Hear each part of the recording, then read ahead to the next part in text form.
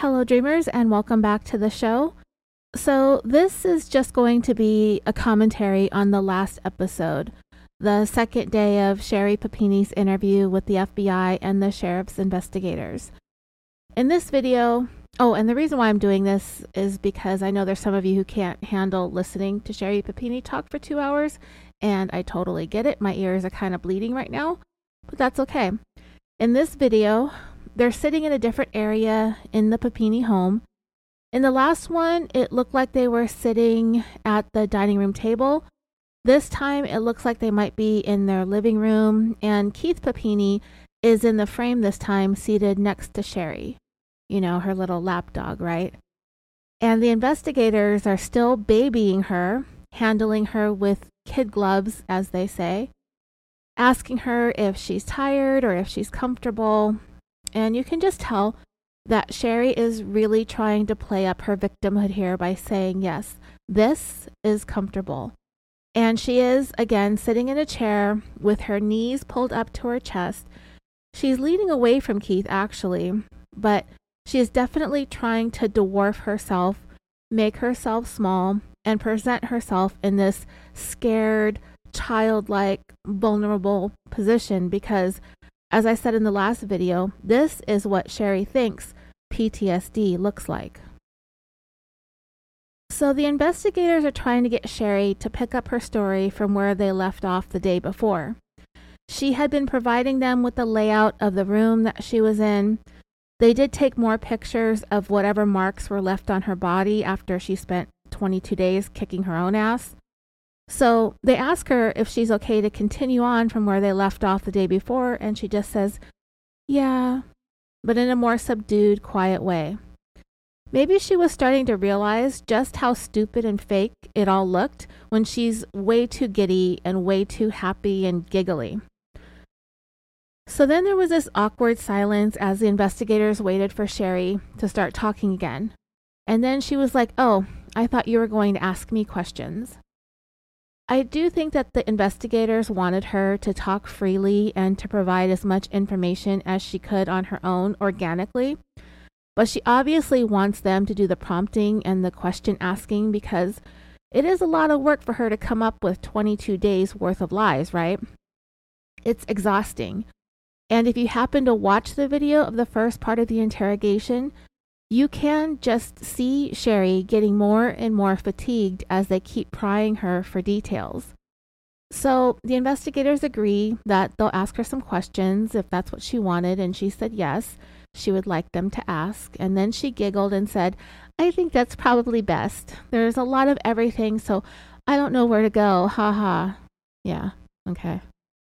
So the first thing the investigators brought up was the fact that the day before they never really broached the topic of her hair being cut off.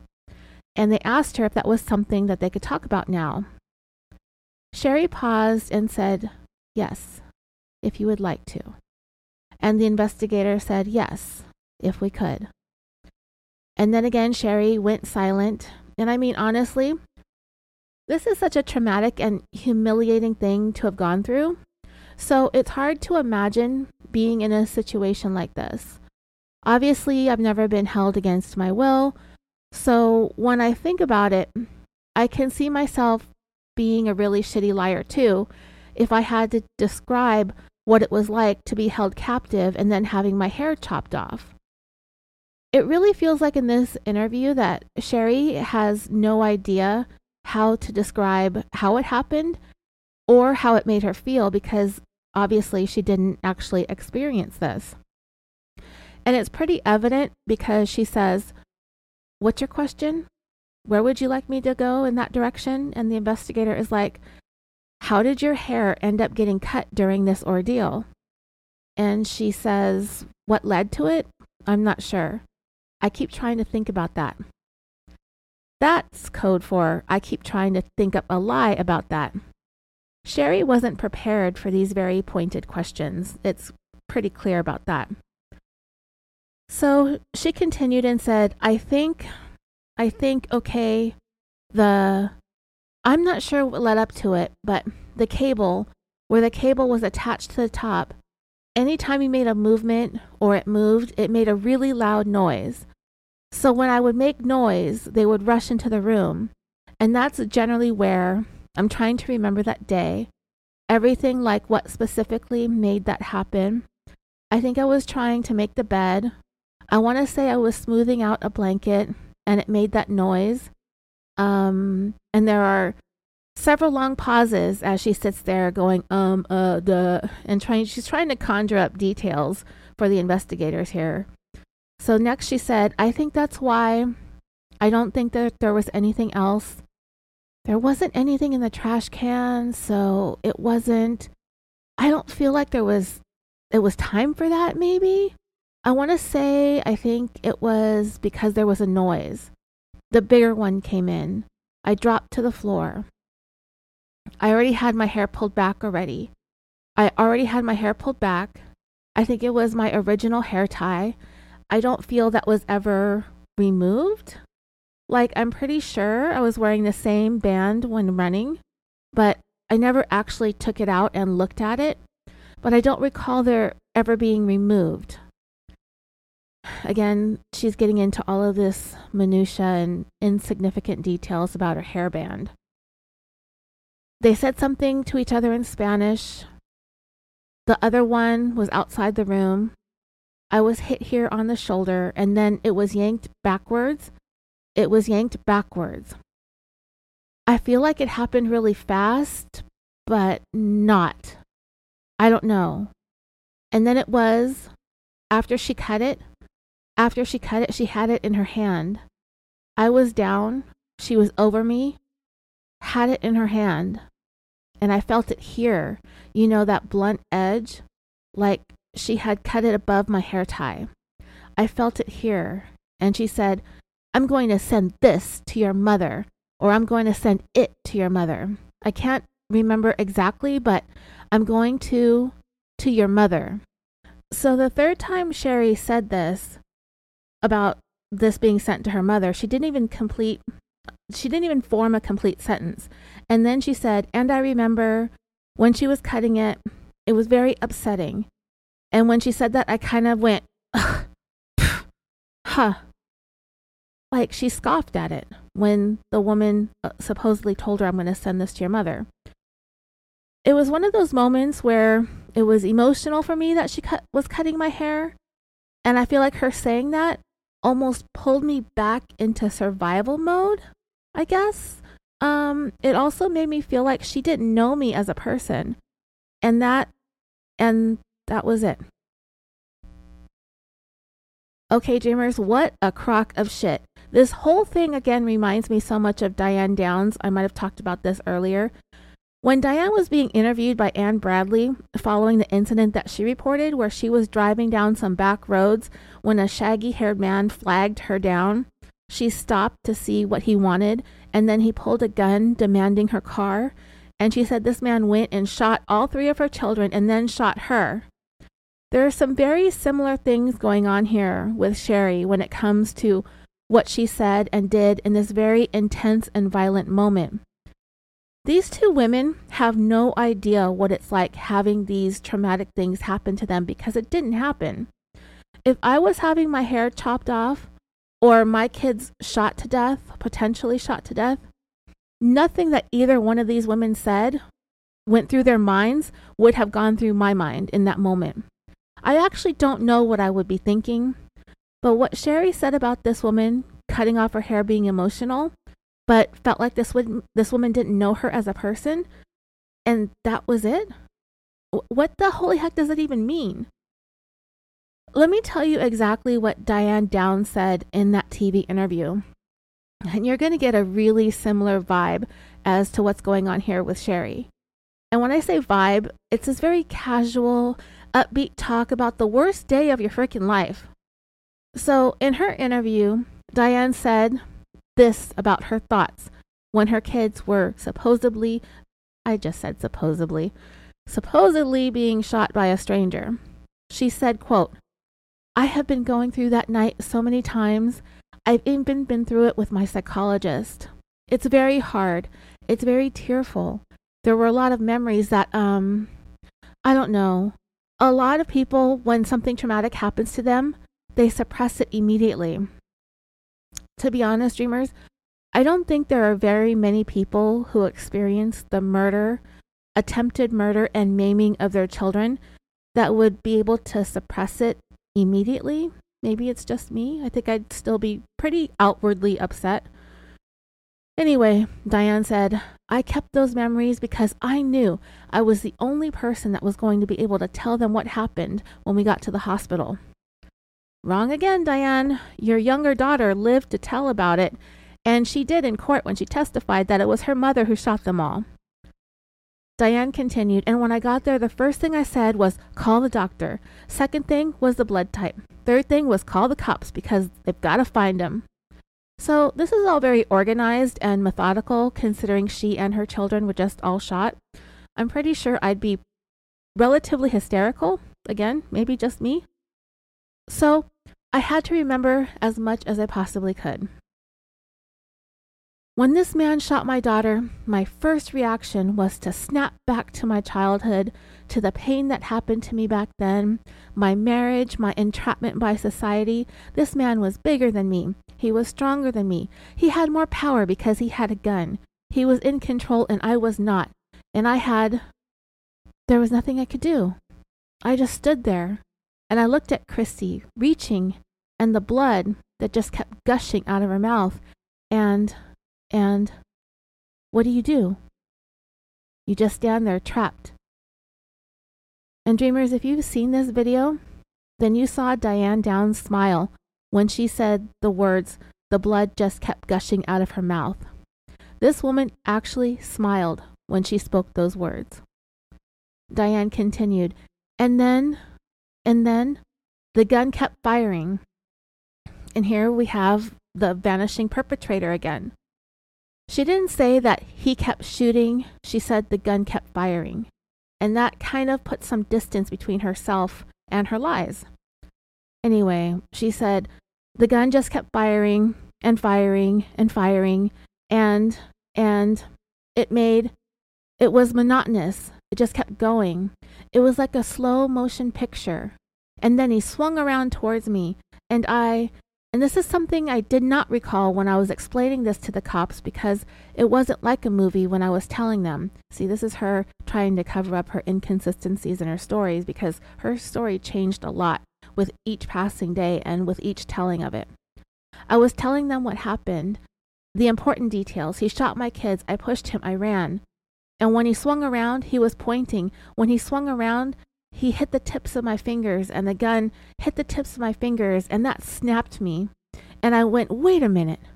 I'm not trapped by society. I don't care if he is bigger.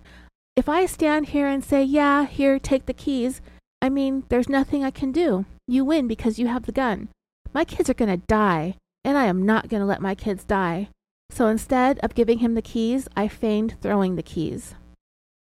He did not take the time to point the gun and shoot at me. Obviously, he would have shot me the same way he did the kids. He was swinging in the direction of the keys, firing the gun. He hit my arm. Everybody says, you're so lucky. Well, I don't feel very lucky. I couldn't tie my damn shoes for about 2 months. And when she said she couldn't tie her shoes for about 2 months, she literally laughed out loud. Diane went on, it was very painful. It's still painful.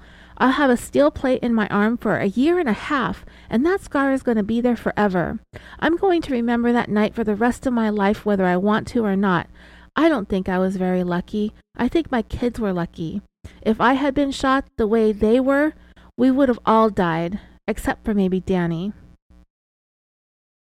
Okay, so dreamers, do you see some of the parallels between these two women who made up these stories? Even though Diane Downs successfully killed one of her children and seriously wounded the other two, both her and Sherri Papini did what they did because they were both behaving promiscuously. Both of them cheated on their husbands with multiple men. For Diane, her kids were the obstacles to what she wanted. And I believe for Sherri, Keith was the obstacle. Ultimately, Sherri married a provider. But poor Keith, I've said I feel bad for the guy, but he's such a pushover and he knows it.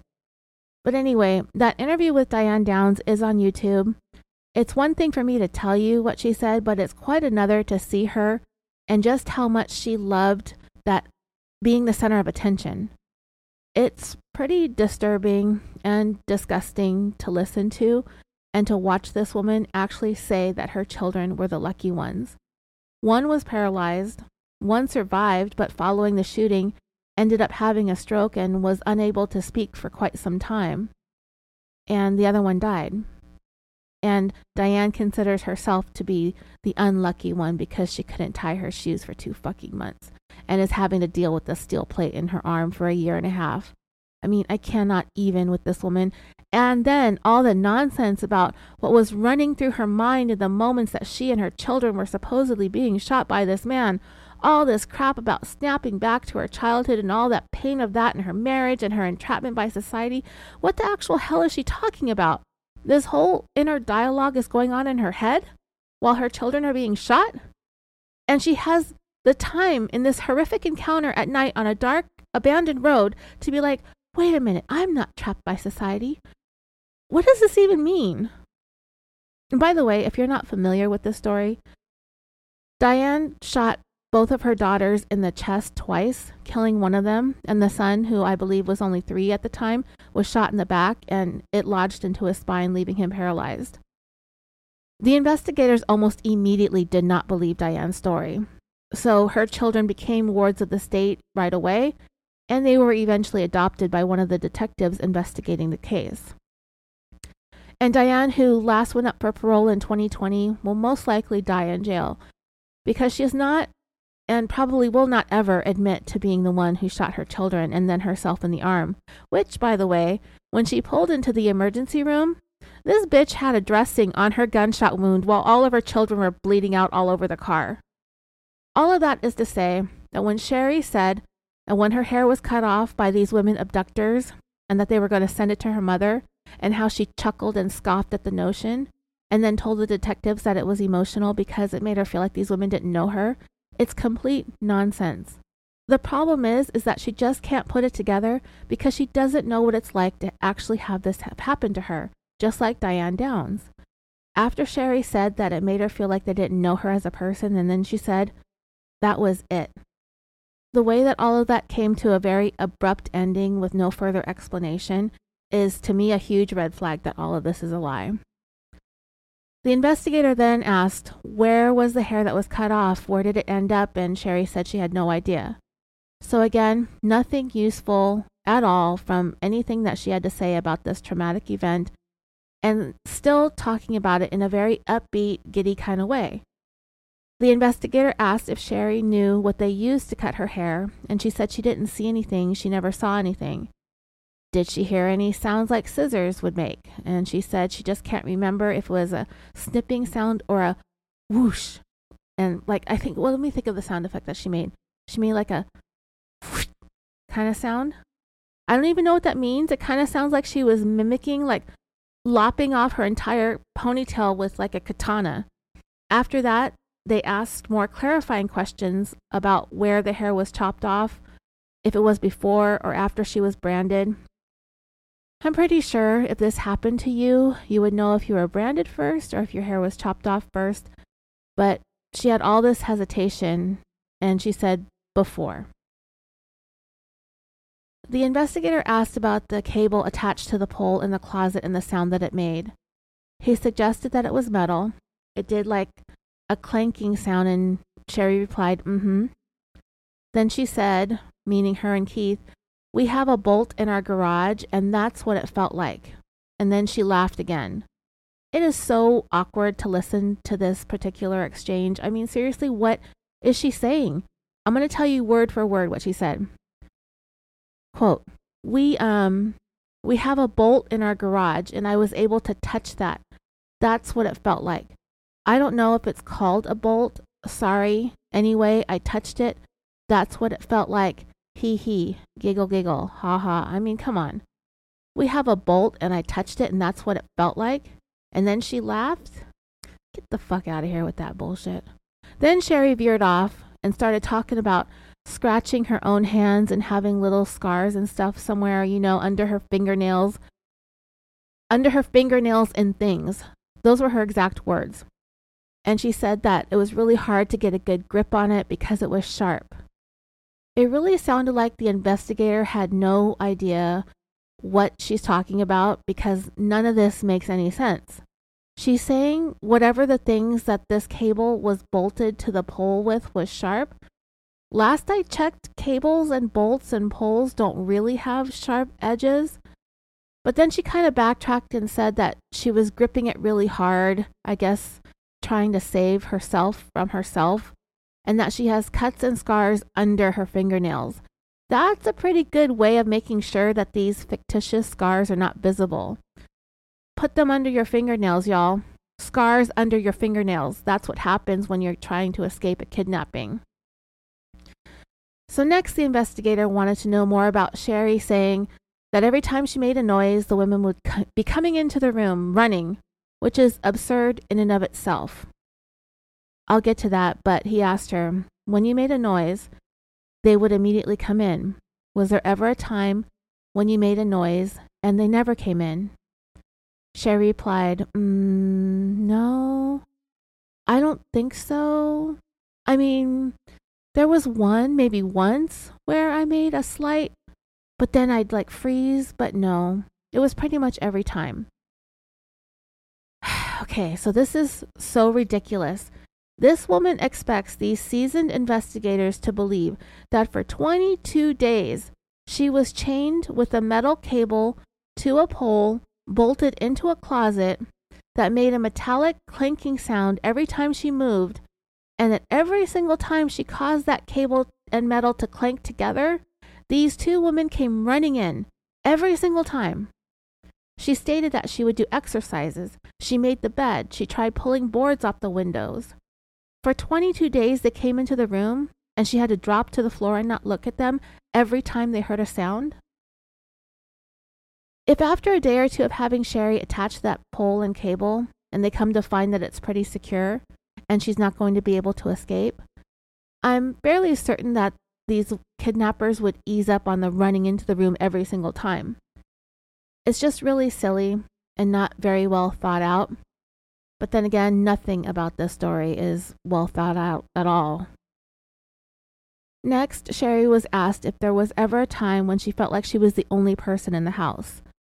Sherri replied no, because it was almost like you could feel the movement of the house. Or even because there was a time where the radio or whatever it was outside was blaring quite loudly, where they'd still hear me somehow. They'd still, the radio would be super loud, and then I would do something like using that as some kind of muffle. Like when I pulled the screw out of the outlet, did that muffle the sound of that? And then I had it in my hand, and I could use it without moving the cable. I could use that to pick at the lock on the bed. If I had the chain here, I held it with my legs so I could use the screw without moving the cable on there, without making any noise. But to answer your question, I don't think so. Okay, so that was seriously one of the longest non-answers I've ever heard. How are these people sitting there with straight faces listening to this craziness? All they wanted to know was if there was ever a time when she was at the house and nobody else was there. So she talks about being able to feel the house move and all this nonsense about picking the outlet screw and muffling the sounds of the radio that they had blasting Spanish music all the time. And with that statement in and of itself, Sherri just contradicted herself again because she said that they would still hear her somehow. It's not possible, which is why she needed to tack on the somehow at the end of that statement. She realized that if these women were blasting Spanish music all the time, they're not going to be able to hear the sound of a cable moving around on a pole in a closet in a bedroom. So yeah, I'm pretty sure that everyone in the room is becoming buried underneath all this bullshit that Sherri is shoveling, and they know it, including poor Keith. So Sherri continued, I could sometimes feel a door. I feel like the vehicle was nearby that window because I could hear the vehicle. Maybe there were times when I couldn't hear it, but I did hear it. Rather, I don't. Maybe there's times I didn't hear it every time. There were times when I could hear it. And at this point, Sherri's voice kind of trailed off because I think she's starting to realize that she's babbling. Sherri was asked if she had any recollection of exhaust or engine sounds. She replied, honestly, I would be terrible at that anyway, car-wise. And then she awkwardly giggled again. The investigator tried to clarify. Driving down the road, you see a larger vehicle. The engine will make a louder sound, which everybody knows. I think we'd be able to tell the difference between the sound of a Honda engine starting up versus the sound of like an F-350 starting up. But Sherri's avoiding answering these very specific questions and using ignorance as an excuse.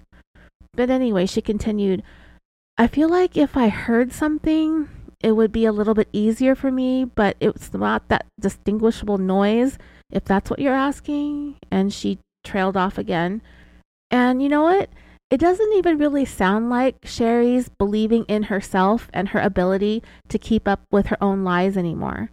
And her saying that she feels like if she heard something, I mean, what the hell are they supposed to do? Play YouTube videos of the sounds of every car in the world starting up until she hears the one that maybe sounds like the vehicle that the kidnappers drove?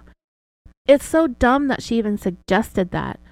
But she continues on with more rambling nonsense, and the investigator tries to clarify, and at one point she says, I don't know. I would say that I didn't hear any extra clanging or the like. I don't know. Extra clanging? From the sound of an engine starting. Whatever, Sherri. You're just dumb. One of the investigators asked if Sherri had heard multiple doors opening and closing on the vehicle, and she immediately said no. It was only one door that she remembers listening for that. So it kind of lines up with her never being left alone in the house, suggesting that if one of them left, one of them stayed behind. Therefore, she would only hear one door opening and closing. Or, the truth being, it was just James Reyes coming and going from his job and his day-to-day life as she's hiding from her husband and children at his place, right? Sherri was asked about the radio outside. They wanted to know where outside the radio was. She said she never actually saw it, which is probably one of the few true things that she's saying because it didn't happen. So Sherri was next asked if there were any times when it was just one of them at the house. And again, she launches into another windy non-answer to a point where she actually forgot the question. She replied, no, it's hard to say because I would be down on all fours with my head down. Yeah, that's hard to say, but, well, they would talk to each other, so I know the other one was close by. Ask me your question again? So the investigator repeats himself, but he asked about them being inside the room. Was there a time when there was only one of the females inside the room? Sherri replied, inside the room, yes, but the other would always be nearby. But inside the room, one at a time, yes. Then he asked, did either, let's say when they were hitting you or being violent towards you, is there any time when one of the females would try and stop the other? She said yes. He asked her to describe some of those moments. She replied, the younger one, I feel like because I couldn't understand her, but I feel like her body language was the pointing or this, and she made a gesture with her hand. This, body language wise, it doesn't matter what language you speak. I mean, I've seen, 'cause I was never allowed to look them in the face, but I did see this signal with her hand, and then Sherri gestured again, facing with her hand, which is stop, obviously, but, sorry, this is making my stomach hurt. Yeah, same girl, same, right? And she continued, she's making no sense at this point. The little one, the bigger one, the little one. The bigger one was very forceful, and it just, to me, the little one would defend herself and just do what was asked, maybe. And she had a huge upward inflection with the maybe. It was so bizarre. She said, I feel like the bigger one enjoyed it and the little one didn't. Does that make sense? And the investigator said, absolutely makes sense. When not one single thing she just said made any kind of sense at all. But in this investigator's mind, he's got to be thinking, absolutely not. But Sherri carried on. I definitely, things like the burn, cutting my hair, the burn on my arm, the chain, the lock, that was all from the bigger one. It was not from the little one. The little one would feed me most often. The little one is the one that said, with the trash can. She was the one who would stand in the doorway at the shower. She was the one who would bring clothes also. The bigger one never did that. So while Sherri was in the middle of that part of her statement, the investigator interjected to try and ask about what she would usually eat, but Sherri continued talking over him. And when she was done, she giggled and said, you were asking a question, ha ha hee hee. And he repeated, what did you eat? What did they give you to eat? Now, dreamers, this ought to be good, right? Okay. Sherri replied, what's it called again, babe? I keep forgetting the name. And Keith said, cream of wheat. But it was like dry. Cream of wheat, yes, barely mixed. And like rice tortillas. One day I got 2 apples, a cracker, but they were kind of weird. Kind of like, I want to say they were like animal crackers, but not really. Yeah, more answer, non-answers. And they certainly did not taste like animal crackers. They weren't anything I'd ever seen before. I hid those. Anything that wasn't, like, no, Sherri, we don't know. But she just cut herself off and never completed that sentence, leaving us yet again with more non-answers. And dreamers, it gets better, because she's going to continue. Sometimes it was like scraps, like the fat off of a piece of meat or something, and they just scrape it off of a plate. So what we're actually hearing is that these 2 Hispanic ladies would cook themselves up some steak and whatever they didn't eat, the fat, the gristle, the bones, they would scrape it off onto a plate and give it to Sherri. I mean, the lumpy cream of wheat, the random cracker, and the meat scraps. Sherri is really wanting us to think this ordeal was humiliating in every single way, as many ways as possible. And it's very clear what she's doing here, to me anyway. Anyway, Sherri said, more often than not, it was rice or, I keep forgetting the name, and then someone reminds her cream of wheat. And she said, thank you, sorry, or a tortilla, like corn or something like that. One time it was a piece of bread, like the end piece. They would specifically give her only the end piece because nobody likes that piece, right? I felt like it could have been wheat bread, but it was the end piece. The investigator next asked about whether there was a sticker on the apples, and she said no. And then went on to describe the apples as waxy, mealy, and bruised.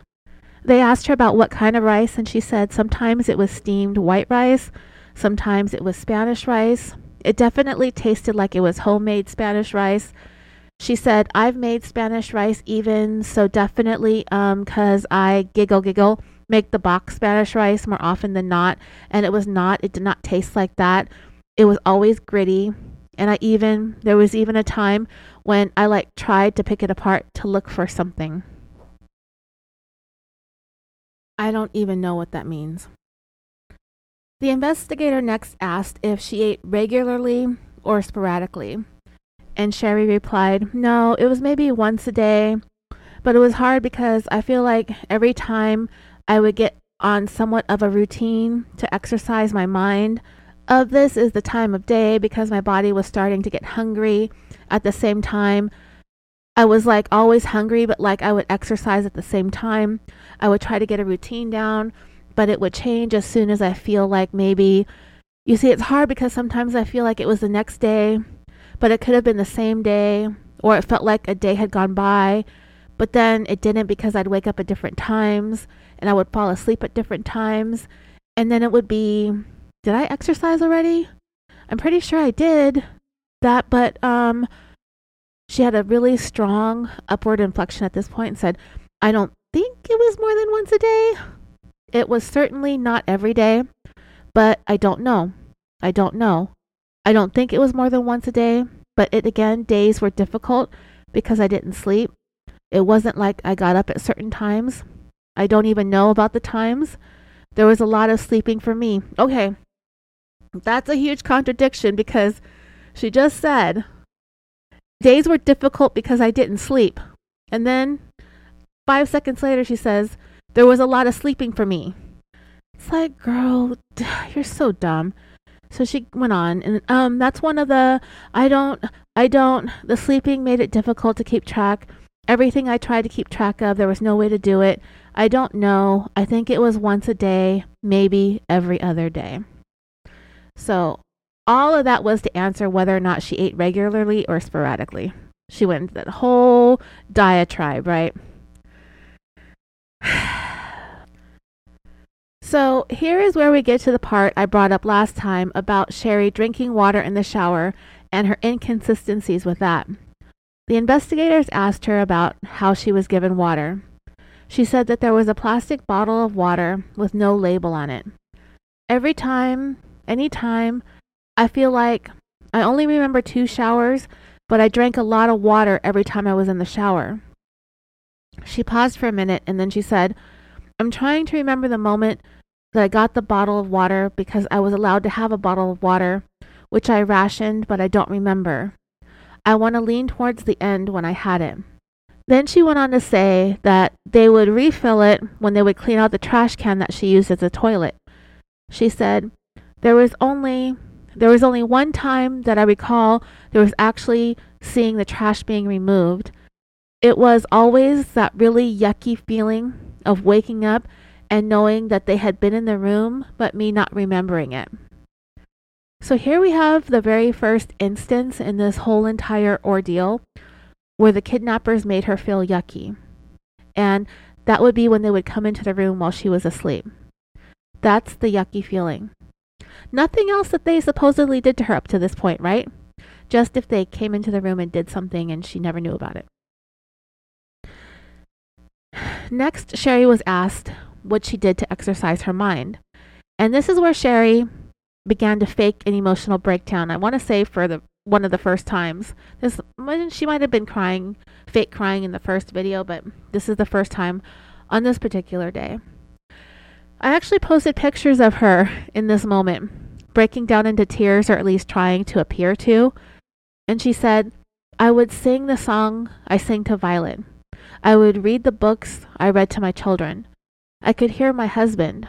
I would know the things that he would say, and Christmas carols and the random jingles that he would sing in our kitchen.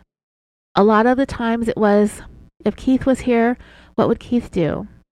I would go over my shows in my mind, shows that Keith and I would watch, and try to get some kind of gauge of time. And at this point, Sherri's already back to speaking normally without crying. I mean, the times I sang the ABCs even, and now she's back to laughing at this point. I would mouth lines from New Girl, some more giggling. I would talk to my husband. I would talk to my babies. I would feel like if I would talk to my babies, it would help me to hold on more. The investigator asked Sherri about the story he was told where she would roll up her sweater. She said it was a sheet. It was a sheet. And I rolled the sheet and I sang to it like my Violet. When Violet goes to sleep, I rock Violet on this arm and I sing to her before I lay her down. And I did that before I would go to sleep sometimes. She also said it was something that she did when she was by herself in the room and that her kidnappers never saw her do it. So she'd be able to sing. I guess that didn't have them come running to kick her ass because she was making too much noise, right? So Sherri was next asked about her broken nose. As she sat there, blowing and wiping her nose, the investigator said, "I gotta ask, how does that feel, the broken nose?" And she said, "Oh, it's much better. It's sore. It's very sore." And then with another weird upward inflection, she said, "It's really only sore right here now. I feel like when I start crying, it swells more." Well, good thing the crying is fake, I guess. "It's a good sore," she said. And then she laughed. She actually said that. It's a good sore. What does that even mean? I mean, okay, so like if you work out and when you're done, a few hours later, maybe the next day, you're sore, that means you had a good workout, right? But if you're sore because your nose is broken, that doesn't mean it's a good kind of sore. I don't understand this woman. Her broken nose is a good sore. I don't even know this woman thinks, I don't even know how she thinks this is even remotely believable. If somebody broke my nose, I would not be sitting here laughing about it, talking about being a good kind of sore. This was the injury that James Reyes did not want to help her with. I mean, I don't think he wanted to help her with any of them, but he did not want to punch her in the face like she had asked him to, which, I mean, it was probably hard to resist because her face is so punchable, right? But what they did instead was Sherri held a hockey stick up to her face and he like shoved it into her nose. Then they asked Sherri if she wanted to take a break at that point, and she said in her very childish voice, "The camera would like me to take a break." Some small talk ensued, and Sherri is just loving all of this attention on her. It's so weird. But she said, "A little break is nice." That was a tough one. Yeah, it's tough getting through an hour worth of lies. And then suddenly she had this really weird outburst when she said something like, "I don't want to talk about my kids anymore." And then she laughed some more. And the investigators, they seem like they're trying to humor her, but it's just so cringy. And when they started back up again with the questioning, Sherri just randomly started rambling. She said, "I feel like it was the silence and the dark and the silence that really made me not okay. Everything else, I made it through. I was, I could do it. It was the silence and the dark room that every day something else was coming and not knowing, that anxiety of, and that there's something else that's about to happen and not knowing that something else was about to happen." At this point, this interview gets so cringe when the investigator begins to praise Sherri for her strength and courage. He says, "No doubt your strength. Obviously, you're here. That strength was able to hold you and get you through. So I hope that means something to you, that your internal strength and drive allowed you to get where you are today." And then he tells her that that's how the world is seeing her, as this survivor, and how much courage that she had getting through those 22 days. Which is really unfortunate because there were people out there who genuinely believed her and defended her, only for all of this to come out 4 to 5 years later. Sherri was next asked if there was ever a time when the music was turned off, like the kidnappers were going to bed, so they shut off the music. When Sherri went to answer the question, she was maybe silent for about 10 seconds. It just feels like she's really trying to think up something that's plausible and makes sense. Unfortunately for her, nothing she says really fully makes sense at all. And her behavior throughout these interviews is the most baffling thing of all. But you could tell that Sherri just can't help herself. And finally, she answers by saying, "I don't think so." So dreamers, let's think about that for a moment. Sherri says that these women were blasting mariachi music around the clock, 24/7, for 22 straight days, never turning it off. And the answer to the question is, I don't think so. I think you would know for sure if the music was ever off. But then again, it seems like one of the ways that Sherri is hoping to get through this by acting like she doesn't remember, as if she's blocking things out due to the trauma of it all. That's just my guess. Who the fuck knows what this woman is thinking? Then we get to another inconsistency. Sherri says that she doesn't think the music was ever off. She was asked if the music was tied to car doors opening and closing, and she said she didn't think so, that she tried to listen for that. If they were using music to try to cover up them coming and going from the house, I guess, then she said that's when a lot of the injuries occurred. Because it was when I would think that they weren't there. She stated earlier that there was never a time when she felt like she was the only person in the house, that the kidnappers, either one or both of them, were there at all times. So what would make her think that would ever come a time when she would be left alone? Clearly the kidnappers in her fairy tale don't trust her at all. So she continued, I would attempt movement in things, and occasionally it took them longer to get where I was, but I don't know. I don't think so. It was different. It was different every time. Again, here, put together everything that Sherri is saying. They're blasting music, but somehow they can hear the sounds of the cable and the chain and the pole from every other place in the house. Sometimes they arrive fast and cause her injuries. Sometimes they took longer to get to her. But they somehow heard the noises coming from the closet, inside the bedroom, from across the house, with music blasting. Okay, Sherri, if you say so. Okay, so here we go with another inconsistency. The investigator asked Sherri about having talked about hearing the TV at times, every once in a while, and Sherri interrupted and said, because the radio wasn't on all the time. Hello, didn't you just say that there was never a time when the radio was off? But anyway, she was asked about whether or not she heard commercials that would signify, and then Sherri cut him off again, but I'm assuming that he was going to ask about anything she heard that might have given her an idea of where she was at. But she cut him off and said no, because I kept falling asleep. It was Spanish, something or other, and then I would fall asleep.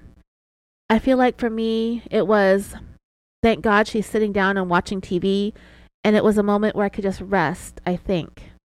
Yeah, the radio was terrifying. Giggle, giggle, laugh, laugh.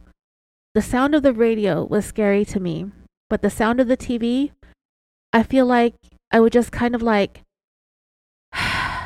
rest. And then she was asked if they ever watched or listened to anything in English, and she said there was never English. There was never English. So that helps her from having to recall anything significant that the women would say. She literally does not have to give her kidnappers any dialogue whatsoever across these 22 days because she claims they don't speak English. She doesn't have to put any words down on paper, on the official record. She doesn't have to quote them with anything, which is huge because that's a lot. Sherri continued, but the TV was not on often. It was rare that I actually heard a TV. It wasn't very loud. Maybe there would have been English and I just didn't hear it very well because it wasn't very loud. I mean, aren't these like the most useless answers ever? They've been talking to her for hours by this point, and they have absolutely zero leads that have actually come from her. Except for the fact that this is all a bunch of malarkey, and I think they know it. If they do not believe Sherri's story in these interviews, they're doing a pretty damn good job keeping straight faces and expressing their empathy. I gotta hand it to them. So next they're going to start asking about the injuries on Sherri's body. The investigator said, was there anything? We talked about a lot about the bruises regarding them injuring you by making noise and the burn on your arm, besides the one on your back, which we'll have to eventually talk about. Was there any other? Because it looks like your legs. Do you know how you received most of those injuries on your legs? Sherri replied no, but even originally before then, I bruised really easily. It could be, even something that I possibly could have done, but no, because it was a lot of And then she started pointing to things on her body, saying like, this one, and I feel like was this, or was a lot of blocking and kicking. And then she stammers over her words for a few seconds and said, the bigger one would hold something. I'm trying to remember feeling it was a lot of hitting with something, not punching or shoving. I didn't like being in the closet. It was a lot of shoving around the closet area. She was then asked if she remembers specifically being hit. She replied, kicked, yes. The investigator quickly moved on to ask about her nose and how that occurred. She said, I was woken up by it, and I don't remember if it was like this or like that. And she made some hitting gestures. I was woken up by it. And the investigator said, so you were sleeping? He sounded surprised because Sherri always said that they would hit or injure her when she would make noises. But now they're coming in, hitting her in the nose while she slept. I mean, that does sound like a really horrible way to be woken up and have your nose broken like that. And yet, she talks about it like she's just discussing her last trip to Costco. So anyways, he said, so you were sleeping? And she replied, correct, on the bed. And he asked, what happened right after that?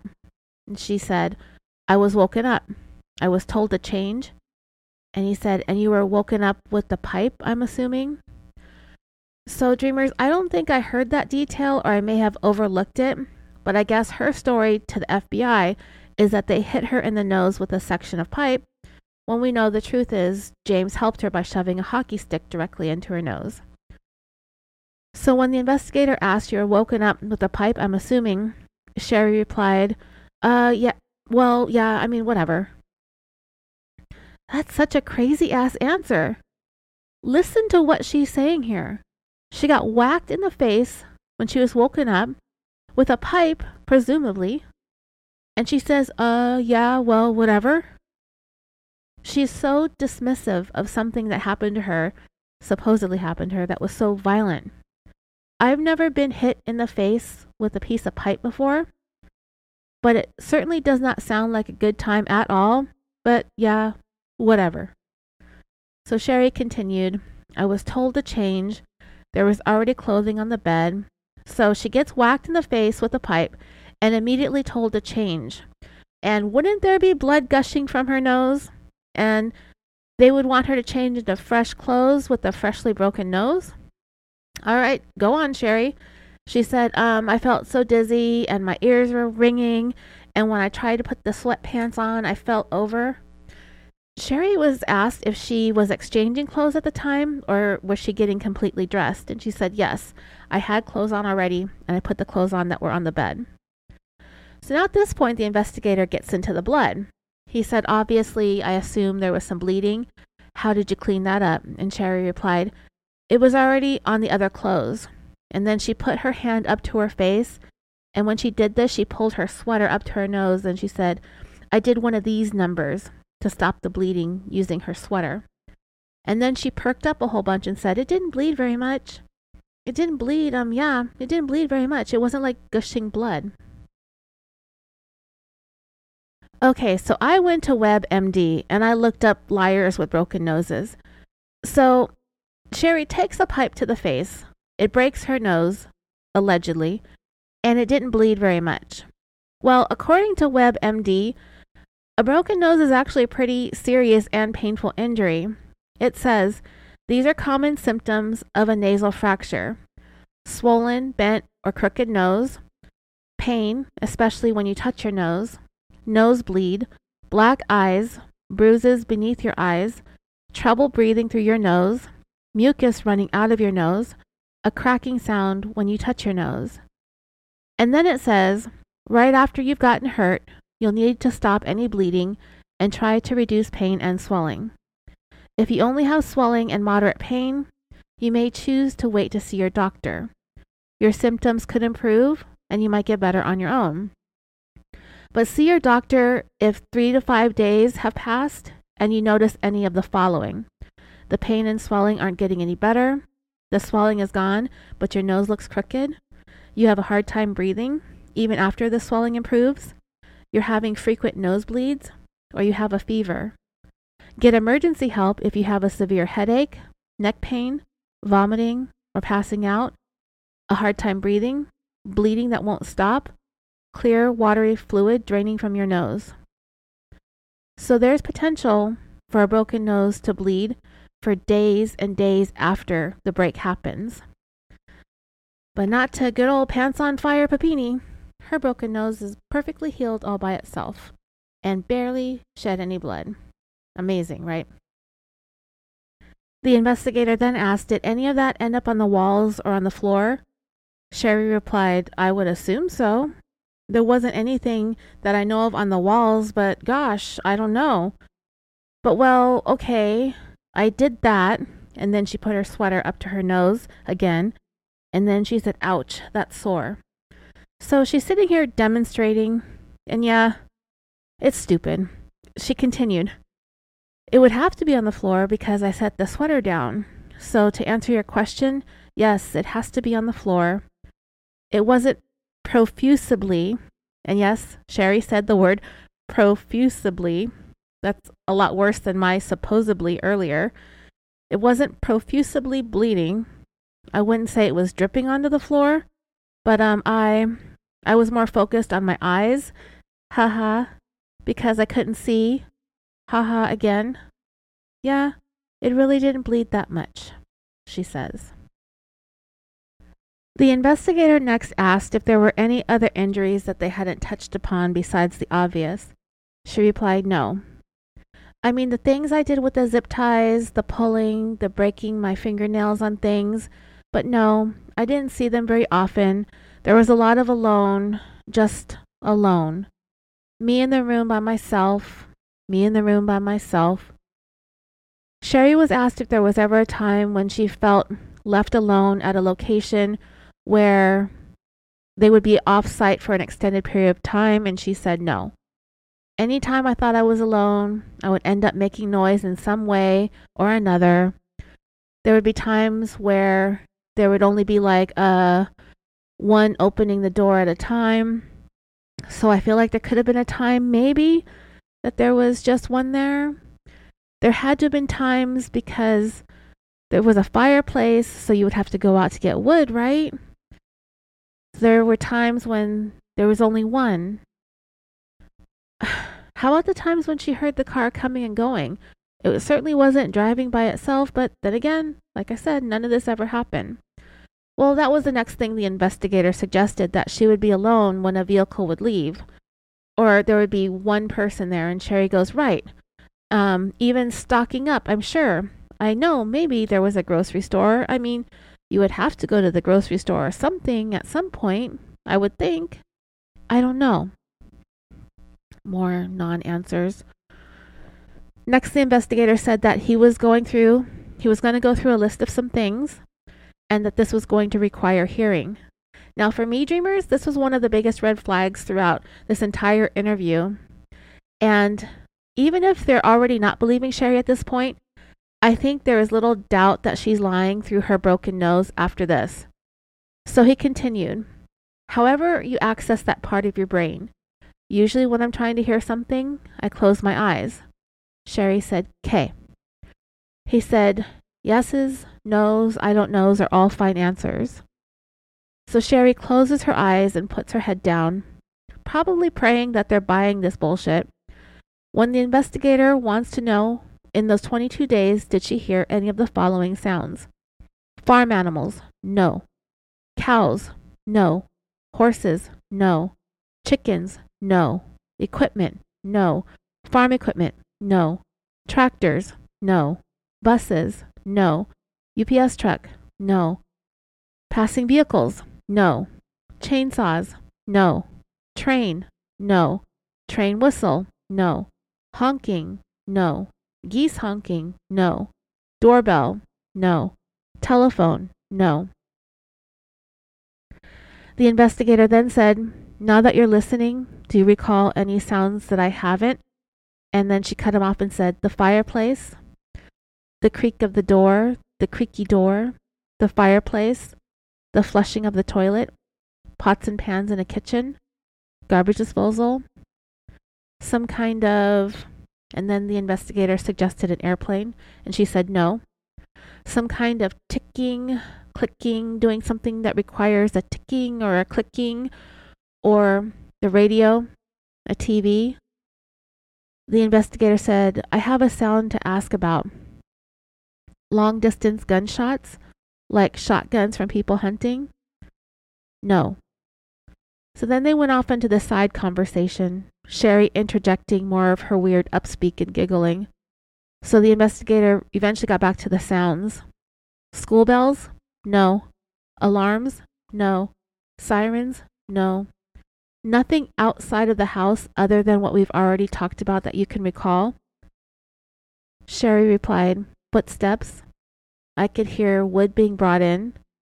I know that sound, the clink of like stacking wood, but never a chainsaw or an axe. The other investigator asked, running water? And Sherri said yes. Finally, yes. Everyone got excited, but then the investigator meant like a river, outdoors, water flowing. And Sherri said, oh, I thought you meant like the sink. The investigators at first, when Sherri said yes to the running water, they were like, yay, we finally got one. But it was a letdown since Sherri was talking about water running from a faucet. So eventually she said no, just running sink water. A babbling brook? No. Okay, we can all see what's going on here. These investigators are trying to determine where Sherri held herself for 22 days. She was actually in the city of Costa Mesa, California, which is very much a big city, and you would be hearing sounds of the city all the time.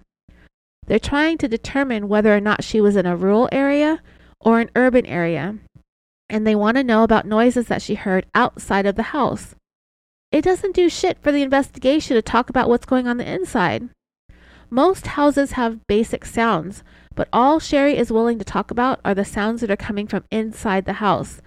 And to me, it's an effort to keep the location of where she was playing hide and seek with poor Keith as vague as possible. But for her to sit there and to not even name one single sound that she heard outside the house is just unbelievable. She was unwilling to give up not one single thing that she could have or would have indicated came from outside in the general surrounding areas. So finally, they just had to ask, based on what she was hearing or not hearing, does she think that she was in some kind of rural place? Or if she thought maybe she was in a subdivision? If she knows what kinds of sounds or things that might have indicated something, anything at all of where she might have been? And Sherri replied, I listened for neighbors, cars, things. I heard nothing. I heard birds. She was asked what kind of birds. And she brought up an app, which I guess helps you to identify birds. But then she knows she heard a flicker because she says, I know what a flicker sounds like. Yeah, so in all of these hours of interviews, trying to figure out where in the world Sherri was being held all those days, the only clue that she was willing to provide about anything outside of the home was a single species of bird. And then she said she heard it through the window, the boarded up window, right? And then she said she heard other smaller birds and offered to listen to some birds outside to try to help identify the species so they might be able to narrow down a particular area of California that she could send them off onto another wild goose chase again. But Sherri continued, I don't recall hearing like the breeze through a tree or the creak of a tree. I don't recall any of that. Because we can totally identify a particular geographical area of the state of California based on the sounds that the breeze makes, right? Then Sherri randomly blurted out quail and proceeded to mimic the sounds that a quail makes. She was asked if she heard any barking dogs, and she said no, very quickly and rapidly, no. The investigator barely even finished his sentence. So in 22 days, Sherri never heard a dog. And if she did, because if she did, she knows that she would have to come up with the type of bark what possible breed she thought it was. Was it a high-pitched bark? Was it a deep bark? That sort of thing, details, but she quickly shut down having to answer any of those specifics by telling them she never heard a single dog bark. But wait a minute, there's another change in Sherri's story again, because she followed that statement quickly up with, "But I did on the last day, and that was scary." The investigator asked what she meant. Sherri clarified that she heard the barking dog after she was released while she was on the side of the freeway. The investigator wanted to know more about that, so she started laughing again and apologizing for talking over him. So he said he wanted to talk more about her final moments of fake captivity. So Sherri shifted in her seat a little bit, still insisting on sitting in that cocooned position with her knees pulled up. She puts her hair behind her ears and she folds her hands back onto her knees, grasping them tightly. She flashes a huge smile and flirtatiously says, "Where would you like to begin?" And the investigator said, "The barking dog." And she replied, "The barking dog was when I was trying to figure out how to get into. Can I ask what that was? Was it a shipping yard or was it a junkyard? What was that fenced in area next to the freeway?" The investigator told her there were two areas. One was a lumber yard and the other was a propane yard. She said, okay, there was I want to say like a modular type house where like an office would have been, or an office building. So they were able to clarify that that was the propane place. And she said, okay, that's where I was trying to get in, but I couldn't. And then I heard a dog barking and then went, "No." And then she started more of her giggling in her high pitchy voice saying, "No, I'm glad I ran the other direction." She just pointed out a moment ago that she didn't hear a dog barking until the very last day that she was dumped on the highway, which she also pointed out was very scary for her. A guard dog in a warehouse yard behind a fence is the scariest thing out of this whole entire ordeal. And after that giggly statement, she turned to Keith and smiled at him. He was completely, totally checked out onto his phone. The investigator asked more about where she was in relation to the propane yard, and she replied, "The corner. Do you know the corner? The corner connected to the street that I was on. There was a house. I went near the house, and I stood in front of the house, and I looked at the house, and I said, 'Nope.'" And she made some fugly facial expression and continued, "It was very dark. I want to say there was a mailbox." Yeah, no shit. A mailbox attached to a house? Man, she's dumb. So she kept going. Okay, "I think I stood by where there was maybe a mailbox or something, but it was very dark." And again, dreamers, all of this nonsense is absolutely useless. There were no lights on. It didn't look inviting. Because that's what you need to feel when you're searching desperately for help after surviving 22 days of captivity, is someplace inviting to run to. So the investigator asked, "So once you tried to find help in that area, what did you do next?" Sherri started smiling creepily and giggling annoyingly again as she stated, "Well, I didn't find help," which is true. It took her about 20 to 25 minutes for somebody to actually want to pull over and help her. "I went to the fenced-in area. The entire time I was trying to get the zip tie off. I couldn't reach it with my mouth, so I was trying to, I don't know what this is called," and she kind of twisted her wrist a little bit, and she was trying to use that, and the investigator suggested it was a hose clamp, and she said, "Thank you." "I was trying to get that off, ran on top of the freeway. It was very difficult because my feet were very cold, my ankles were wobbly, and I was very dizzy. I was very, I don't want to say short of breath, but short of breath, because that makes a whole lot of sense. I don't want to say short of breath, but short of breath. B from the screaming, and then ran down the on-ramp, off-ramp. There was a truck parked with no lights on, and I stood there and stared at the big rig and thought, there's probably somebody inside there. I do not think I want to go knocking on that door. And then I saw the lights. No, that's not right. I saw the lights to the church before I saw the truck. I didn't know it was a church.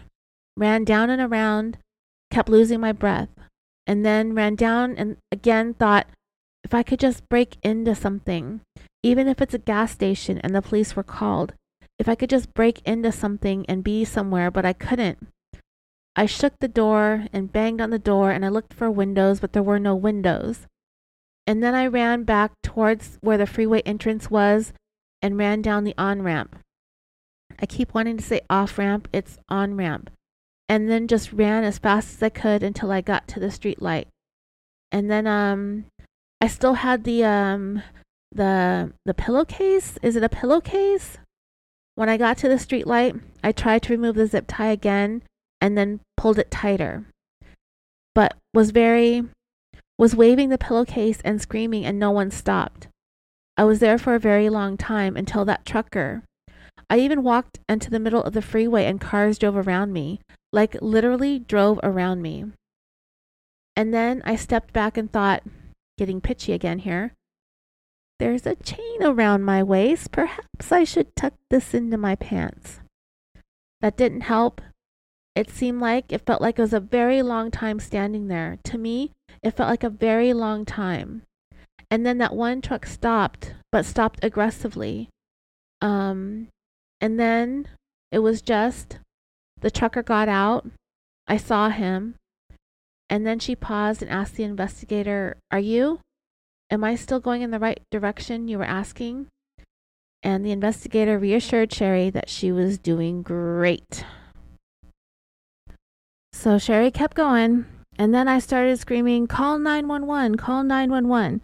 And then he started stepping towards me, and then I got scared, and then I just wanted to talk to Keith. It was like everything after that was just slow, and I just wanted to talk to my husband. In a weird whisper, Sherri said, and no one would let me talk to him. She started to pretend to get emotional about being kept from speaking to poor Keith. The investigator apologized about that, and she pitchily said, it's not your fault. And then she continued, no one would let me talk to Keith. That was it was very frustrating, and I remember falling over several times, and I was very dizzy. I was spitting a lot. I screamed until blood came out, which I'm not even really convinced is a thing. I'll ask about it in the group, and maybe we can discuss it there. I've already posted about it. It's Monday right now, and I posted that question a couple hours ago. Seems like a weird question, right? And I think you think that there's something wrong with me right now, but it'll make sense once you listen to this episode. So she continued, I even said, there's blood in my mouth. There's blood in my mouth. And one of them, and I don't know. And at this point, Sherri lowered her tone and made sort of a mocking statement about the blood in your mouth, like that, kind of mocking herself as if somebody who was there at the scene finding her on the freeway was making fun of her for complaining about the blood in her mouth. I actually don't really know what she's talking about, but that's kind of what I picked up from this part of the conversation. It was totally bizarre. I couldn't fully understand what she was saying, but it was really one of the strangest things that she said, and the way that she said it. And every time that Sherri mimics herself or makes a weird giggly joke, she always turns to her right and glances at Keith for reassurance. But he's completely disinterested in everything Sherri has to say, and is basically staring at his phone or off into space the entire 2 hours. Next, the investigator wanted to talk to Sherri about getting dropped back off at this location along the freeway. She stated, I'm trying to remember whether the car pulled over or spun around. I don't remember feeling any of that. I remember feeling and hearing the click of a clipping, and then, get out. I can even hear her accent when she said that to me. And falling out of the vehicle. I don't remember if she touched me, or if she grabbed me, or if she pulled me. I remember falling. It didn't feel great. I remember falling, pulling as she gestures as if she was being yanked by her hair, and then seeing vehicle dark, then walking away, trying to run towards it. I was so dizzy. And then, it was so far away already. And then trying to figure out where I was, where the road was. I chased after the vehicle at first, but what was I? What was your question? Again, she goes off on these tangents where she even forgets what she's being asked. Sherri was asked if she looked at maps, and she turned to Keith and said, "Yes, we looked at that. Do you have that?" And Keith, he's still not wanting to look up from his phone, and he just kind of gestured with his head towards the investigators like, he has all this information. What are you asking me for, bitch? To me, Sherri's really trying to pull Keith into the conversation to have him more engaged, to show her more support, and to make sure that he is by her side as lie after lie after lie comes flying out of her mouth. But Keith is not on board, and it shows. The investigator said, "Yes, I have a copy of that if you would like to go over it together." Sherri replied, "Sure, if that's what you would like." It's like, yeah, bitch, we want to go over the exact location where your stupid ass got dropped off for your fake homecoming. He didn't say that, but he said, yes, it would help us put the pieces together. Pieces of lies. But anyway, they go over some of the fake key locations that Sherri and Keith circled on the map the morning that Sherri faked her way home by getting fake dumped by the fake kidnappers, bringing this fake ordeal to its fake ending. At this point, Keith kind of finally chimed in to explain some of the various locations that he had circled on the map, like where Sherri thought she was dropped off, the directions that she ran, the places where she collapsed from exhaustion, and how she kept trying to run, and that she ran to a church trying to break into the place. And then Sherri gets all dramatic and she puts her hands on top of her head and she laughs and says, "How does the church not have any windows?" And the investigator pointed out that those buildings of worship are vandalized all the time and windows are always getting broken out. Sherri said, "Because I saw a security camera too." And the investigator said, "You were running pretty quick. You were running pretty fast. And I think many of us saw this footage on the news shortly after the news broke that Sherri had been recovered. That camera picked up images of her running past the church." Keith continued about the direction that Sherri was running. She kind of leaned in towards Keith and said, "I was running to my husband, so I was running pretty fast." Like, don't you want to throw up your lunch right now? Honestly, barf, right?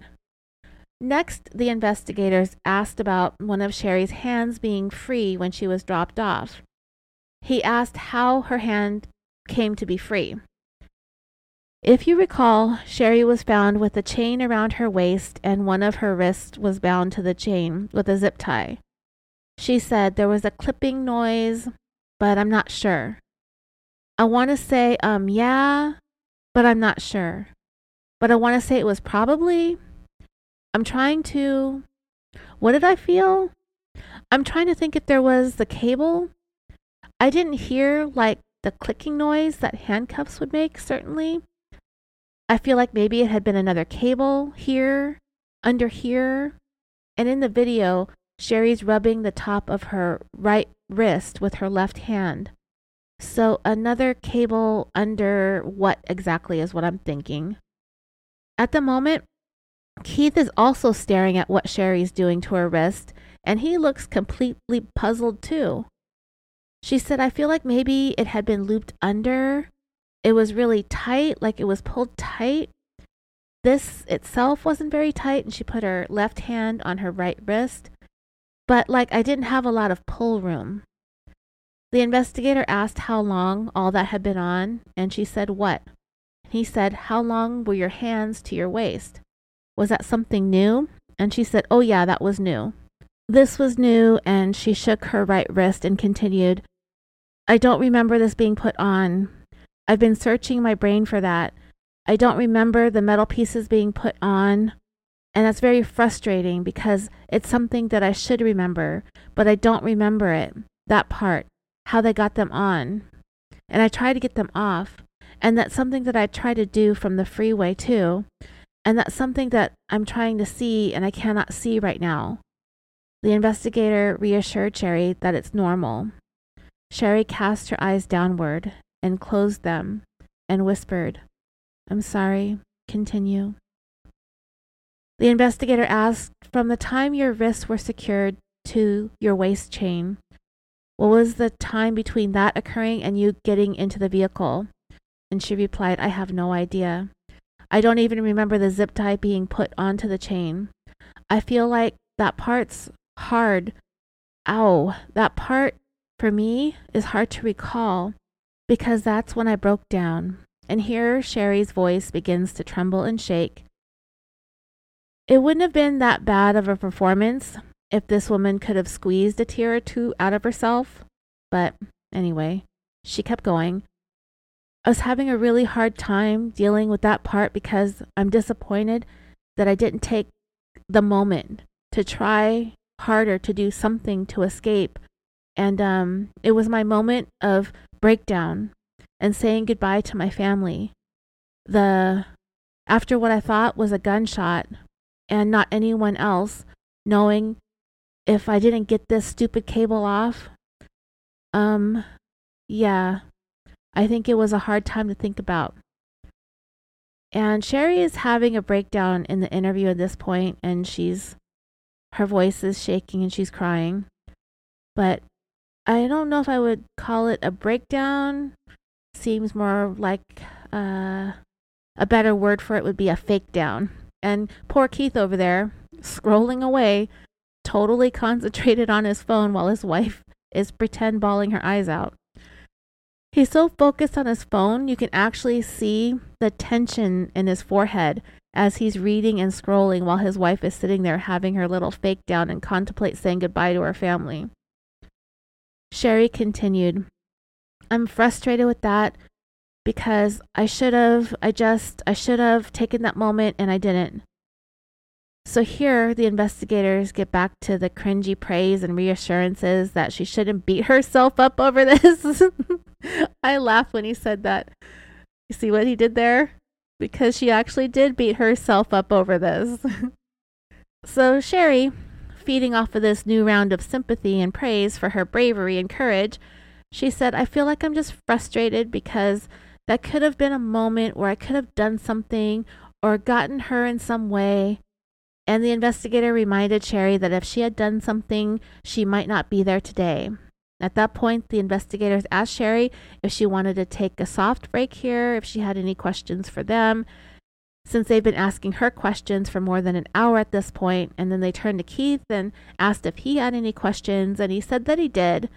And it seemed like a whole bunch of relief to Sherri. She was more than happy to have Keith take over the questioning for a while. "Please do. Can you talk about it a little bit, please? Can I take a break for a moment?" Of course, she's laughing and smiling and just having the grandest time of her life. Keith first brought up a large injury that Sherri had on her shin. He said, "You have a pretty big injury on your shin. I thought you kind of remembered something, maybe hitting it on the car on the way in, getting forced in or being hit. I don't know if you want to talk about that." At that point, Sherri started rubbing her right shin with her left hand, pointing out that the injury was older. The doctor, when he looked at it, said that it was a bad one. Sherri chimed in and said, "It's a bad one. There's a contusion hematoma." One of the investigators said, "I looked at some of the photos that looked like you may have been stomped or kicked, and you kind of touched on that. There was some kicking at some point, right?" And here, another bizarre Sherri Papini moment of inappropriate responses to traumatic events goes into her little childlike speak and puts her hands together and says, "Yeah, I know. I was hoping you guys could get a shoe print off of there or something." And she's literally laughing, and probably because she thinks she's getting over on these guys. I can't understand why she's laughing, talking about being kicked in the shins. Body language experts over the time that I've been doing this podcast call it duper's delight, because it's so freaking amusing to her that they're buying into her lies that she can't help but laugh and giggle. Because now, and this might just be me, I don't find it funny to offer to the FBI that they might be able to lift a shoe print impression off of bruises on my shins from being stomped by 2 Mexican women.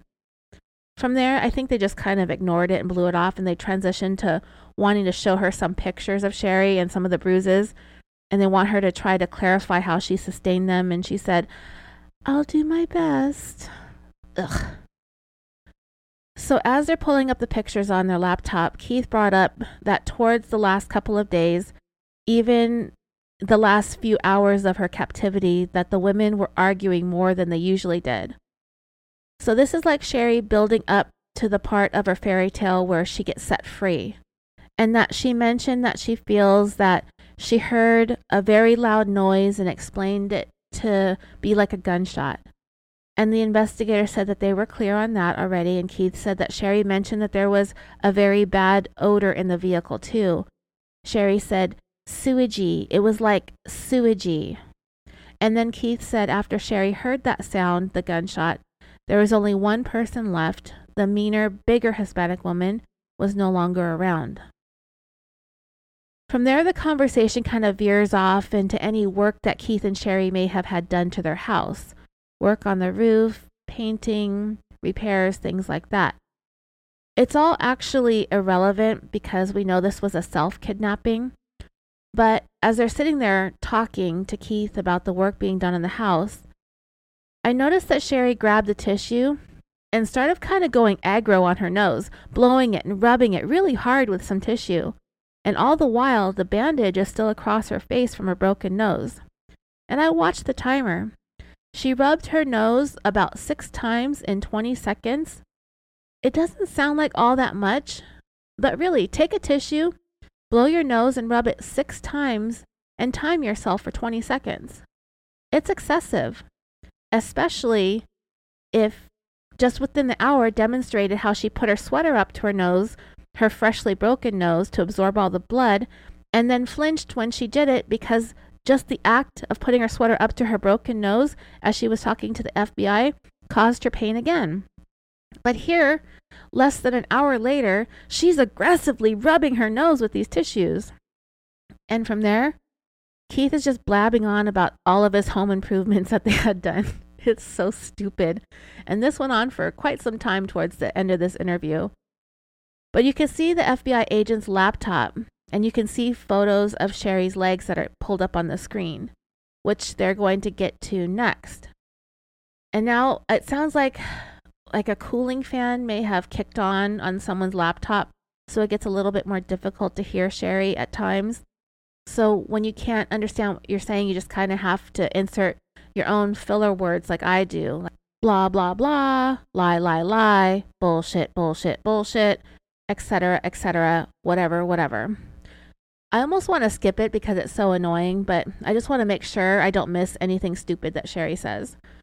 So when she was asked if she was okay with looking at some of the photos where it looks like she was kicked or stomped, is she okay with that? She replied, "I would like to say yes."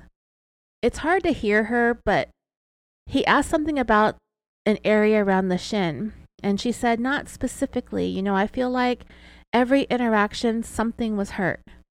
He asked, "Do you recall being kicked or stomped?" And she replied, "With objects, kicked, stomped on, yes."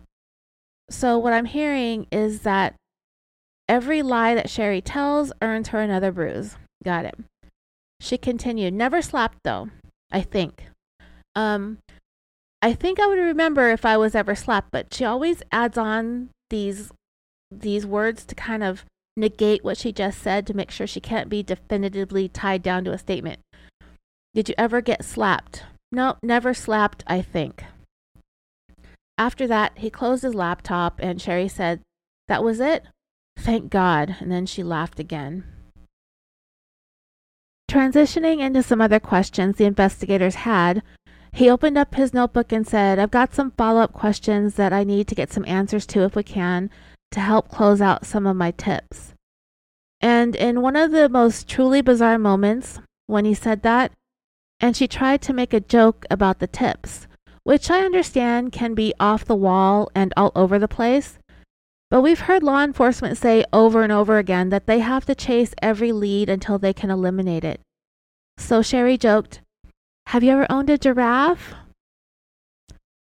I don't know, the joke was so stupid and poorly timed and really inappropriate response, considering she just looked at pictures of injuries that she supposedly sustained from being kicked and stomped for 22 days.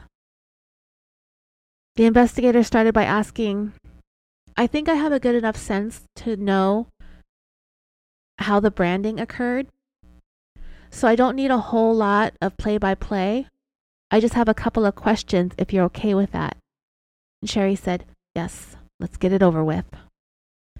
He said, "Obviously, there's each lettering to it. Was it all at once or was it several different?" And she replied, "It was separate. It was a long." And then he asked, "Was it in one extended period or was it over multiple days?" And she replied that it was all done in one extended period.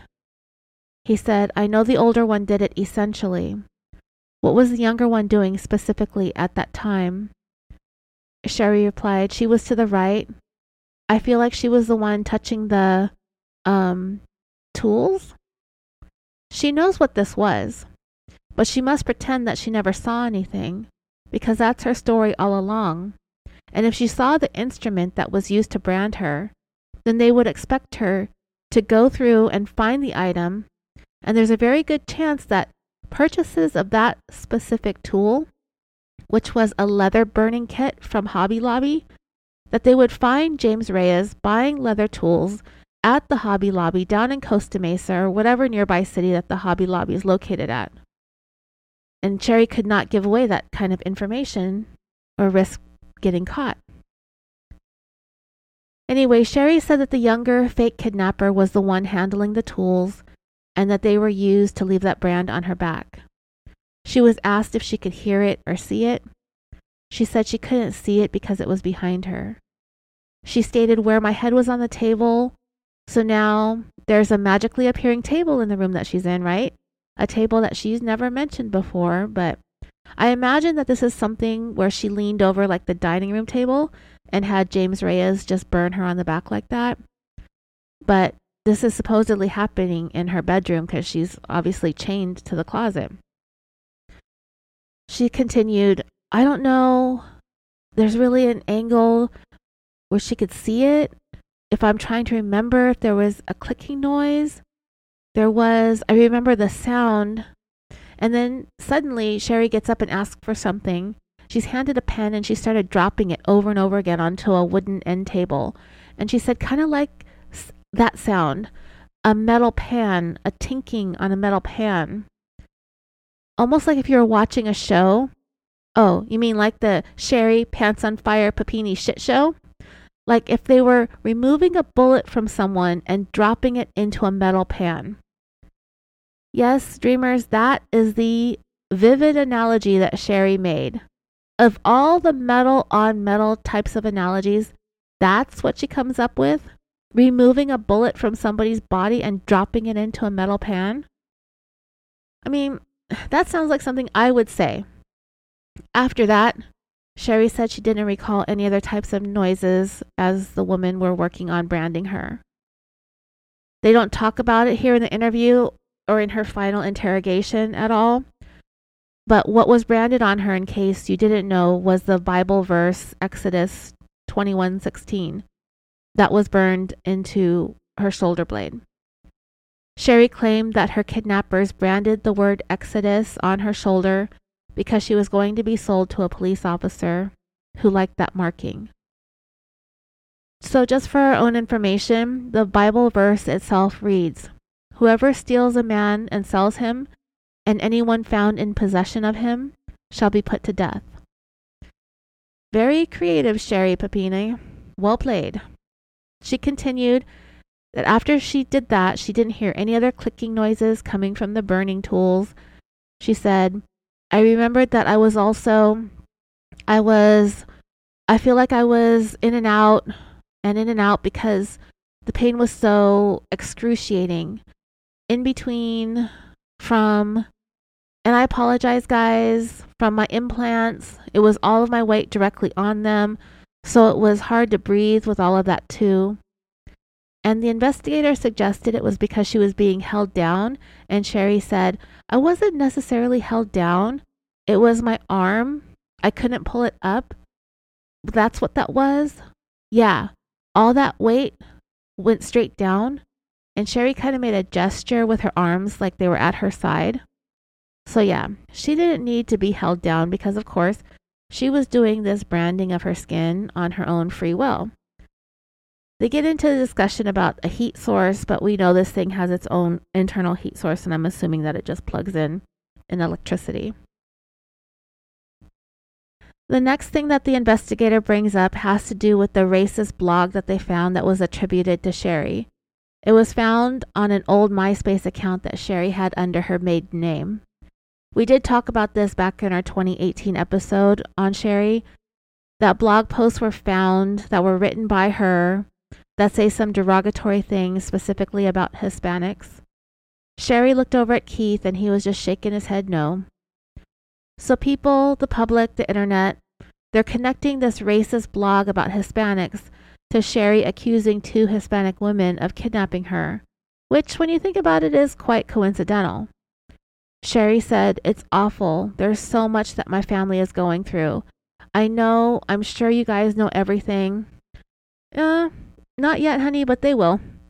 I understand that you have to know everything, but my life wasn't perfect before this. It's just an awful feeling that all of everything and all of the made up things, it's just a disgusting, yucky feeling of what's doing to my family. Oh, really, Sherri? This is all just an awful feeling of everything and all these made up things because it's disgusting and yucky and what it's doing to your family? Wow. Okay, well, Sherri Papini gets a 10 for self-awareness in that seemingly unintentional confession of hers. The nerve of her, right? Sitting there talking about how this whole blog thing, this racist blog thing is hurting her family. Sitting there making up things about being yucky and disgusting. Ultimately, as they discussed this blog, Sherri would flat out deny writing it. They asked her how the blog got written and posted under her name, and she said she had no idea. She also even denies having a MySpace account. But I fully 100% believe that she wrote that blog and she posted it up on her MySpace. But Sherri tried to deflect when they told her that the blog was posted under her name. And then she asked them if they were familiar with Central Valley High School. She's like, I was an athlete and I played sports. And I'm thinking that she was going to say that she was real popular in school.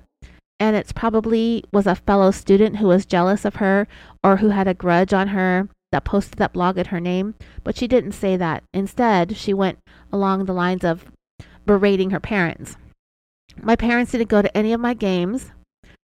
She was told, there are things that the blog can be investigated. We can investigate your blog, and we did. And Sherri goes, great, in a really excitable, high-pitched voice. But then they told her that they couldn't find any of that stuff, and she replied, obviously. But then the investigator said, however, there are aspects of it that people can find truth in it. Again, she denied having a MySpace page. She denied writing the blog. Anyway, they get into this long conversation about all the false things posted on the internet being attributed to Sherri, and that she and Keith in the past tried to hire a lawyer to have it all taken down. In the end, investigators told Keith and Sherri that the public are leaning hard on this idea that all of this happened because she's racist on Hispanics. Keith pointed out that people are saying that they did this for money. Sherri reiterated, I wasn't a perfect person before this. They quickly asked, what do you mean by that? And she said, I skipped school. I did dumb kid stuff. I had a really shitty relationship with my parents, excuse my vulgar language. And I lived at the Heart Center for a long time. And from what I could find about this Heart Center, it seems like it was something like a mental health facility. So we may have some history of something going on here with Sherri, but I don't really give a shit at this point. I'm over trying to sympathize with this woman. But if she had a tumultuous relationship with her parents, then maybe some of this makes sense. She also pointed out that sometimes she would even sleep in her school gymnasium. I found an article on thegrunge.com that I think can more concisely wrap this up. The video begins to meander a little bit and it's going to slowly come to an end. So, in this article from 2022, written by Paris L., is entitled The Untold Truth of Sherri Papini. The first thing listed is that while Sherri was missing and the investigation was digging around in her background, information surfaced that hinted at some difficulties with her life at home with her family. And these things that were surfacing were causing people to doubt Sherri's kidnapping story even while she was still missing.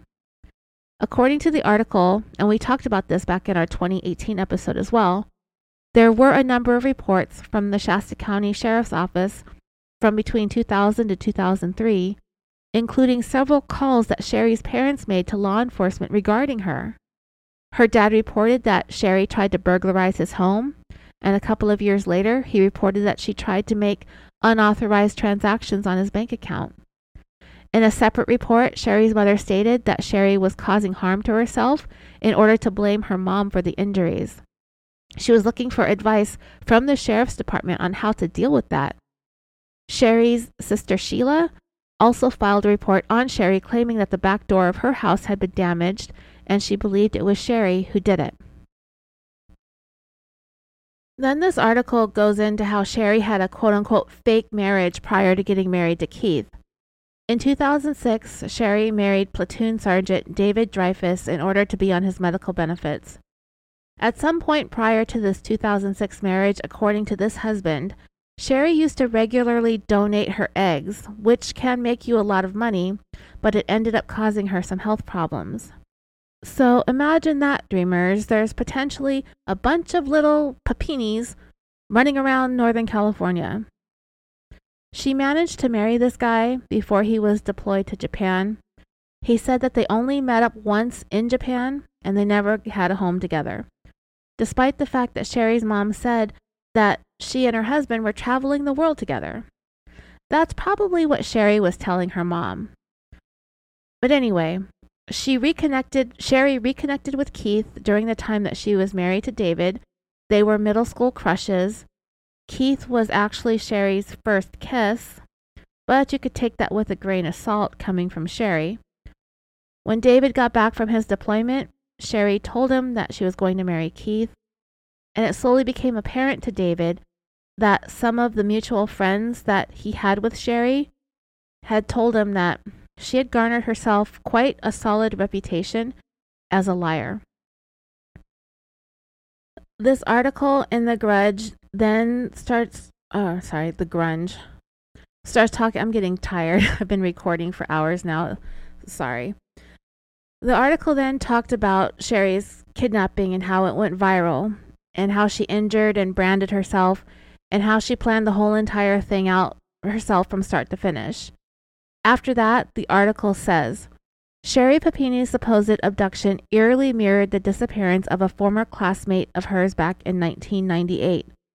16-year-old Tara Smith was the homecoming queen at Central Valley High School, and only a year apart from Sherri.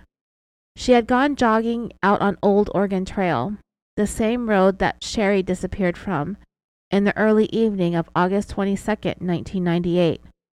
Sierra Smith reminded her sister that their parents forbade them to leave home alone at night, but Tara left anyway. She was never seen again, according to the San Francisco Gate. 18 years later, when Sherri disappeared, her grieving family reached out to Smith's father, Terry, for advice. Their daughters were now both victims of a similar crime. When Sherri returned home, she herself spoke to the family and dined with them. Sierra and Sherri visited several times and ate dinner with her parents.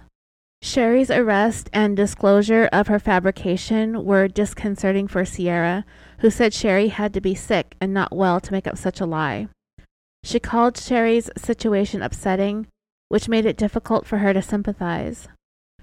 So just when you think Sherri Papini couldn't stoop any lower, she went and did something like that. Towards the end of the taped interview, Sherri did get into how terrible her childhood was, And even the investigators said that they did not hit it off with her parents very well either. And knowing what we know about Sherri's history with her family, they all probably knew that the kidnapping was a hoax from the start, and now they're just getting dragged into this.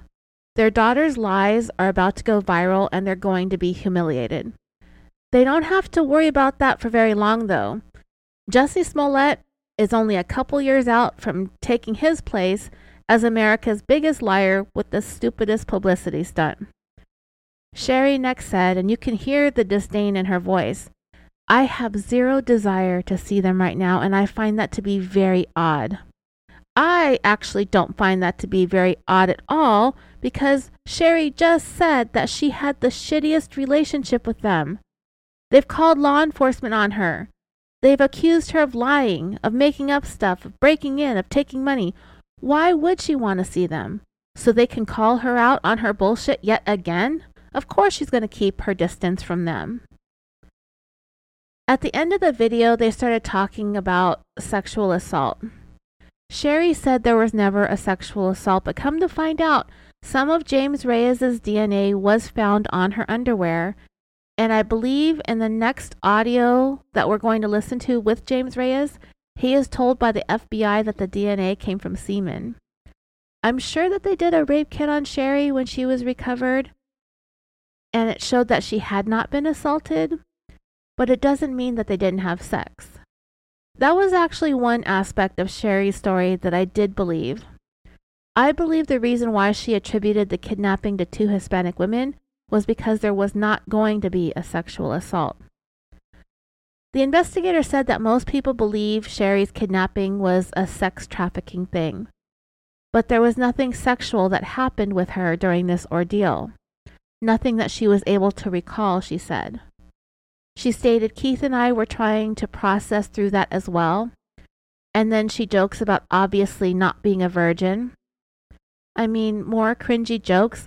Now she's making sex jokes when they're talking about whether or not she remembered being sexually assaulted. What the hell is wrong with this woman? But she carried on. Even if I would have been asleep, I would have felt it. And that's something that was excruciatingly terrifying. Yeah. Almost as terrifying as those oversized teeth that she keeps flashing us every time she cracks a joke about being kidnapped and assaulted. I feel assaulted after watching 4 hours of this shit. But Sherri kept on going. It was excruciatingly terrifying, waking up every day. She would check. Nope, that doesn't hurt. Nope, that doesn't hurt either. So every day she woke up and inspected herself to see if she had been unknowingly sexually assaulted.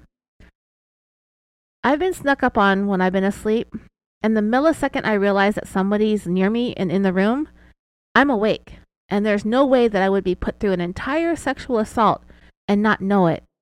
Like, can you imagine, like, trying to pretend you were assaulted and that you don't want to describe any details of it? And so the way that you avoid doing that is telling investigators that you slept through it. But anyway, she said she never felt that anyway, ever. And I'm still not sure the extent of what happened between James Reyes and Sherri Papini, but if they found his DNA in her underwear and it was seminal fluid, then I'm pretty sure they were doing a little something during those 22 days. All right, dreamers, I am going to wrap this up for now. I have a little bit more to talk about at this point of the FBI's investigation into Sherri, but I did want to get this recorded today. It's Monday, the last Monday of February. I want to put out the James Reyes interview next, but I didn't want to get too far ahead. I find the evolution of the conversation that the FBI had with James Reyes is pretty fascinating, so that's going to be coming up next. I want to thank you all again for your love and your support. I'm doing a lot better today. Talking smack on Sherri Papini always lifts my spirits, so thank you for joining in with me. Stay tuned for the next episode. That's all I've got for today. Have a wonderful week, and until next time, sweet dreams.